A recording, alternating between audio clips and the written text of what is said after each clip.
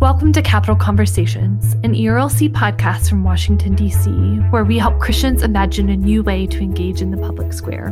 I'm your host, Chelsea Soblick. Our conversations cover the policy debates and news shaping our world as we aim to connect our Christian theological motivations to political engagement in Washington. My hope for this podcast is that the conversations around our table will foster a new way for Christians to engage in the public square. This week, we have a special episode with Matthew Soerens from World Relief to discuss those who qualify for special immigrant visas from Afghanistan and those fleeing persecution who qualify for the Refugee Resettlement Program.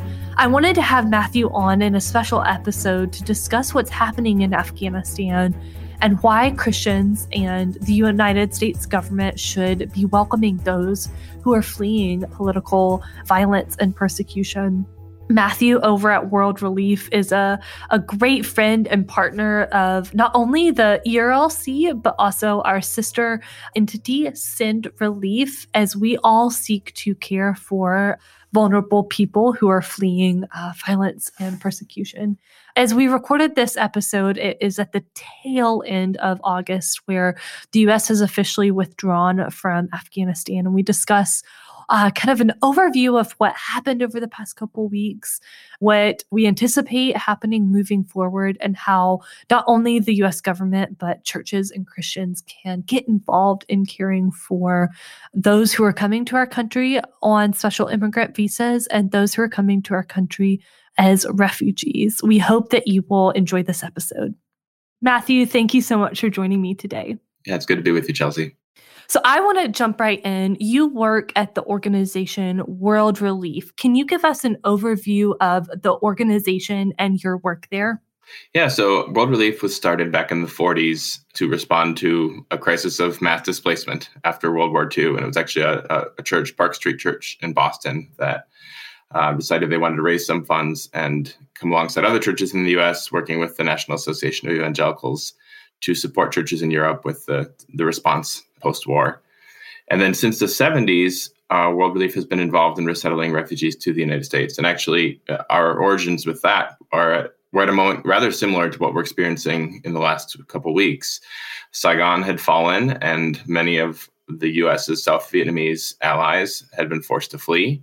And it was actually a missionary couple in the U.S. who had served in Vietnam, but was then back in the U.S., who, they were getting not the WhatsApp messages and emails that we're getting now, but telegraphs and phone calls and letters from some of their friends back in South Vietnam who had been in Vietnam, who'd had to flee, and basically said, is there anything that you can do to help us get to safety? And this missionary couple basically knocked on every door they could find and eventually was able to partner with not only with their own denomination, but with a bunch of different denominations, including with a lot of Southern Baptists, by bringing that under the auspices of World Relief. So since 1979, World Relief has welcomed more than about 300,000 refugees into the United States. Wow, that's amazing. And how long have you been there, and what's your role there? So I started actually as an intern with World Relief with some of our international programs in Nicaragua in 2005. And then I joined our staff outside of Chicago in Wheaton, Illinois in 2006.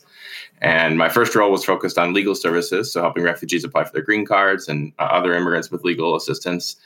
But for more than a decade now, my role has primarily been focused on serving local churches and denominations and really helping look at how do we think about these big issues of refugee resettlement and other immigration issues from the perspective of the Bible, and then how do we practically apply that, both in terms of ministry opportunities as well as how we think about some of the public policy questions. And we do that in partnership with you all at the ERLC through the Evangelical Immigration Table and other partners like the National Association of Evangelicals, the National Latino Evangelical Coalition, and others.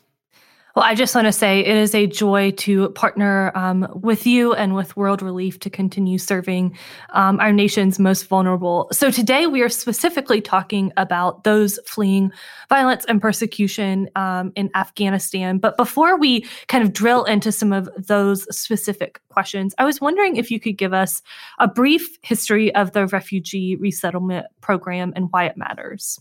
Yeah, well, so our origins with World Relief came along right alongside the history of the U.S. Refugee Resettlement Program. Obviously, I mean, if you can go back to the Pilgrims, people have been fleeing persecution and coming to the United States.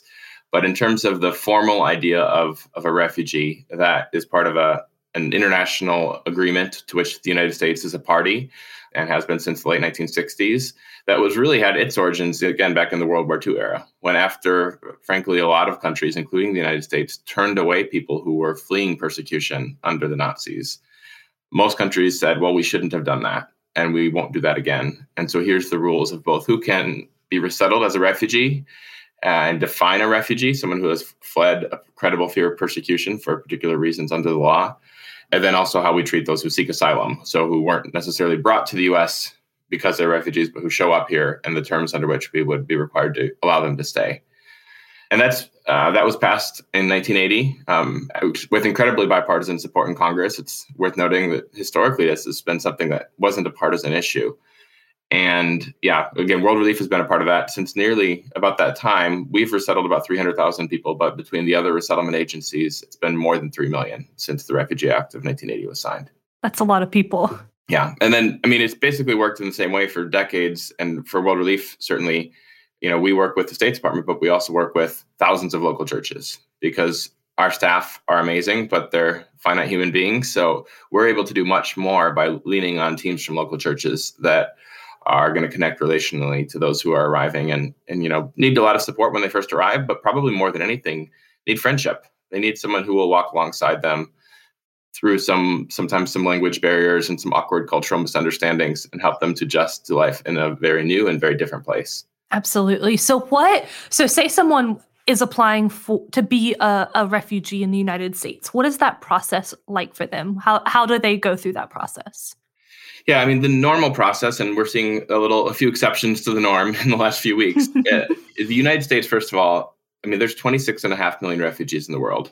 The United States this year is probably on track to take, this fiscal year that ends in a month, maybe around 10,000. So, it is a drop in the bucket. And even some of that is related to COVID and some of the policy decisions of the last administration.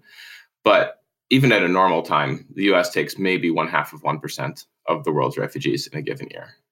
So it's not by any means the first option for those fleeing persecution. It's sort of the last hope for someone for whom living in a refugee camp is untenable. They may not make it there, or whether because of a health issue or they face further discrimination, even in that second setting, they may be, have fled too, or because their family's already here, they could be reunited to family if resettled. The vast majority of refugees that World Relief has resettled in the last few years have actually been family reunification cases. How that works is basically the U.S. will either as unilaterally identify someone for consideration for a settlement, or they'll take a referral from the United Nations. But they don't just take the UN's word for anything. They then do a very thorough review process and vetting process that takes usually a couple years. It's what the Heritage Foundation has said is the most thorough vetting that our country has for any category of visitor or immigrant who comes into the country. And I think that's important because, there's a lot of Americans have appropriate questions. Well, is this safe? The U.S. Refugee Resettlement Program has this really remarkable track record of safety. And that's not something we think we should cut corners on. It's important to have thorough vetting. Although, though, that also brings us up to the current situation where it's appropriate to say we don't want to bring someone in until we know that they are indeed the right person who qualifies, who's no way a public safety threat. But there's not always time to make those determinations when people need to get out. And that's with the situation in Afghanistan, where we've been saying at World Relief for several months before Kabul fell, before the Taliban was in control of many parts of the country, of Afghanistan, we were really urging the Biden administration, once they announced that we're taking U.S. troops out, and we haven't, as an organization, that's sort of not our lane to know if that's the right or the wrong decision. But what we were really clear on is if you're going to remove U.S. troops, before you do that, you need to remove the people who have pending cases for something called a special immigrant visa. So this is very similar to refugees, with the caveat that you're not usually considered a refugee till you're outside of your country. The U.S., the Congress created something a number of years ago called a special immigrant visa, specifically for Afghans and also Iraqis who served alongside the U.S. military or other parts of the U.S. mission in Afghanistan or Iraq. Often these are translators. And because of their service to and affiliation with the United States, they were facing threats. So it was pretty obvious to us that if the Taliban was likely to retake control, which most of the Afghans that we've served in the U.S. sort of saw coming, and they were desperately concerned for their loved ones who were stuck in this kind of long vetting process. And some of that, it's not just a vetting process. Some of it is appropriate security checks, but frankly, that can be done fairly quickly. A lot of it is just bureaucracy. So we've been urging the Biden administration to get people out. And unfortunately, they didn't really start that process on a significant level until Kabul fell. And they only controlled the Kabul airport. And of course, now, as we're recording, even that is no longer the U.S. is to control.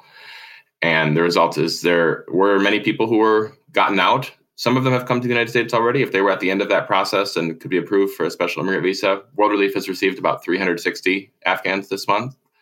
But the vast majority have been brought into third countries like Qatar or U.S. Air Force bases in Qatar or Germany or elsewhere, where they'll undergo further processing. And then eventually, once they've cleared all the security checks, some of them will be brought to the United States. But also many of those individuals with pending cases did not get out. And that's something we're going to continue to hold the Biden administration accountable to. That was a commitment of our nation to those individuals who, frankly, have risked more for this country than I ever have, and than most of our listeners probably ever have. And we really think it's unconscionable to leave those people behind. Absolutely. You mentioned at the beginning that we've partnered together. Us and a number of evangelical organizations have formed the Evangelical Immigration Table. And we recently sent President Biden a letter asking him to make good on that promise that he made to those Afghan allies who qualify for special immigrant visas.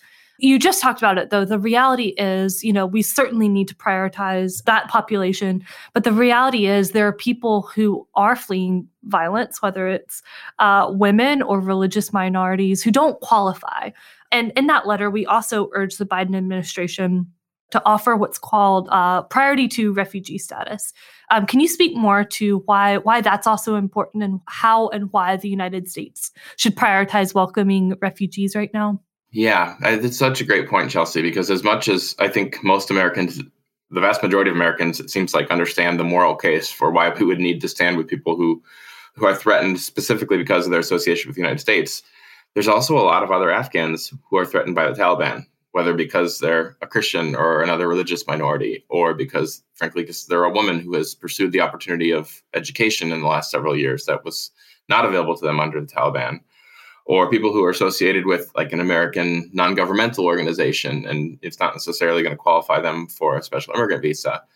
So unfortunately, the population of people who are going to be vulnerable is just immense. And we're already seeing large numbers of those people who are trying to flee to Pakistan or through Iran, perhaps into Turkey. I mean, there's not great options of where to go, frankly, and traveling with checkpoints from the Taliban is dangerous.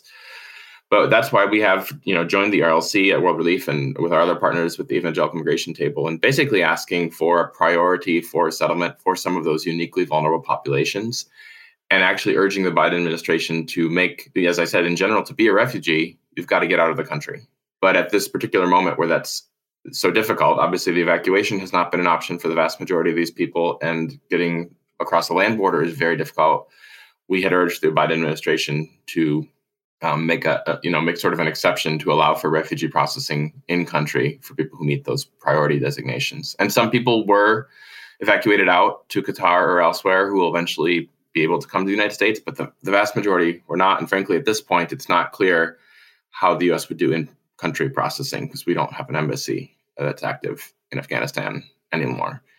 So I'm sorry to say, but it seems like the U.S. has left a lot of those people without good options.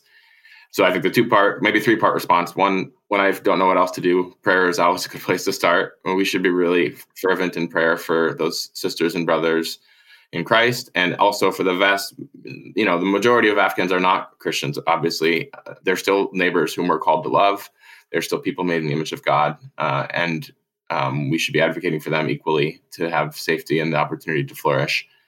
Secondly, so prayer, that's one form of advocacy with God, and then advocating with our elected officials. It's harder to see how this is going to happen now than it was even a month ago. But still, we can't give up on those people just because it seems difficult. And then the third reminder is that we still do have a number of people who are arriving already, and we will have more people arriving. And there is going to be a lot of need for volunteers, for financial support, for the in-kind donations like dishes and sheets and laundry detergent and all the things that all of us need to live. We want to make sure that those things are in an apartment when a family arrives. And we've seen just incredible response from local churches, including a lot of Southern Baptists in partnership. World Relief has been partnering with Send Relief, which has been an exciting new partnership. But actually, we still have more needs than we're anticipating. A really large number of Afghans arriving in the coming months as they complete that processing in those third country locations. And some of them are going to arrive with their special immigrant visas all, everything finalized. Others, and we think this is the right thing to do, they'll complete their security screening, but they are going to be paroled into the country, which means rather than going through this super bureaucratic process to finalize the special immigrant visa, we're going to get them to a safe place as soon as we know that they're safe and the right people to be here. The challenge of that is that they don't qualify for some of the same benefits that someone granted a special immigrant visa does, or someone resettled as a refugee. So we may need to rely even more heavily on local churches and individuals to help support those families.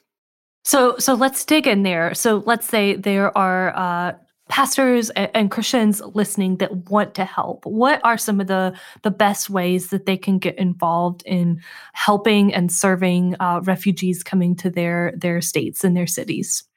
Yeah, so every refugee and everyone granted a special immigrant visa, and now every Afghan who's paroled in and with this process that's kind of a longstanding part of our immigration laws, is going to be assigned to one of 9 national organizations that basically run the Refugee Resettlement Organization on the U.S. side. So most of those are faith-based organizations of some sort or another.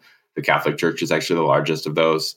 World Relief is the only sort of distinctly evangelical of those organizations. There's the Church World Service, there's Lutheran Immigration Refugee Services, the Hebrew Immigrant Aid Society, HIAS, the International Rescue Committee. So depending upon where you live, there's a good chance that there's at least one of those resettlement agencies operating. The U.S. Department of Health and Human Services has a pretty helpful map, so you can just see where all those local agencies are, because they're all affiliated with one of these national networks. But of course, World Relief, for example, we've got, at this point, I think 16 or 17 offices in different parts of the U.S. So for World Relief, you can find those offices at worldrelief.org, and there's links there to see where those locations are. And again, Send Relief has been helping us coordinate from some of the Southern Baptist churches as well to make connections. If we're not there, but one of the other agencies is, they would all appreciate volunteers and support right now. And then even beyond that, I mean, we have some of the financial need. Obviously, a church anywhere could help with that. The reality is we do have a lot of Afghans arriving already. Almost half of our arrivals have gone to California, either to Sacramento or to Modesto, California. And the reason for that is just that the Afghans are given basically the option to identify, do you have someone you want to go live near? And often that's a family member, which of course makes total sense. It so happens that 1 in 9, individuals born in Afghanistan who currently lives in the United States lives in the Sacramento area. So really, when they know someone in the United States, it's very often going to be in Sacramento. And Modesto is similar, San Francisco is similar, Seattle, Fort Worth, Dallas, DC are all kind of the other communities that we're seeing. And World Relief has offices in all those locations except for DC. And I know Lutheran Social Services kind of taking the lead. But as more come in, we expect they'll sort of be distributed to other parts of the country as well. But even if you're, 6 hours from an airport and probably won't be seeing refugees resettled, you could help financially, or even I know our Sacramento office, which has been taken in the plurality of those we've been receiving, they have an Amazon wish list on their website for some of those welcome kit items, which our donations manager, who because of the COVID dynamics has been working from home, I saw a picture of her front porch the other day with literally Amazon boxes like piled above her head. Oh my goodness. People have been amazing, but we're receiving several families a night. So that sort of help is incredibly, incredibly helpful. Absolutely.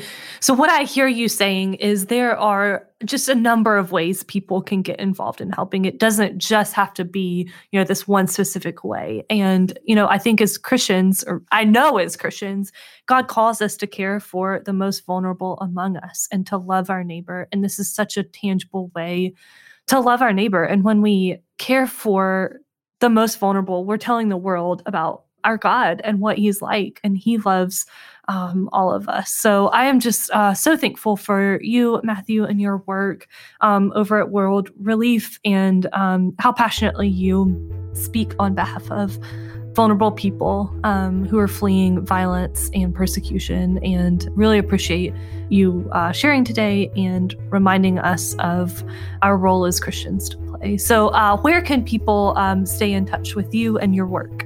Yeah, so definitely you can find more about our response at worldrelief.org. I'm also on Twitter or Instagram. It's just my full name, Matthew with 2 T's, and my last name is Soerens, Soerens. And then certainly the Evangelical Immigration Table, which is evangelicalimmigrationtable.com. We've got a ton of resources on, around Afghans, but also around immigrants and refugees more generally. And not just in terms of, well, how do I do ministry and how do I do advocacy, but also, hold this on a second, I'm not sure what I think about this. How do I step back and look at this as a discipleship issue? We've got a great ebook we call Thinking Biblically about immigrants and immigration reform there that people can download for free. We've got a Bible reading guide. And I should also mention, in partnership with our partners at Send Relief, I'll be doing an event on September 10th with Bryant Wright. We'll be down in the Atlanta area, but also virtual. So if those who don't want to get on a plane, you can tune in. So you can find that at the Send Relief website as well and register for that. And if you want to kind of go deeper, it'll be kind of a 4-hour, really, intensive look at how can the church stand with Afghan refugees right now. That's fantastic. Well, Matthew, thank you so much for your time today. I appreciate it. Thanks, Chelsea. This is Capital Conversations, an ERLC podcast from Washington, D.C. If you enjoyed today's show, send a link to this podcast to a friend or family member in your community who might want to learn more about this topic. Be sure to subscribe to Capital Conversations so you never miss an episode. And while you're there, leave us a rating and review to help others find the show. Resources from today's episode are available in the show notes and at erlc.com. Thank you so much for joining us today, and we look forward to seeing you next time.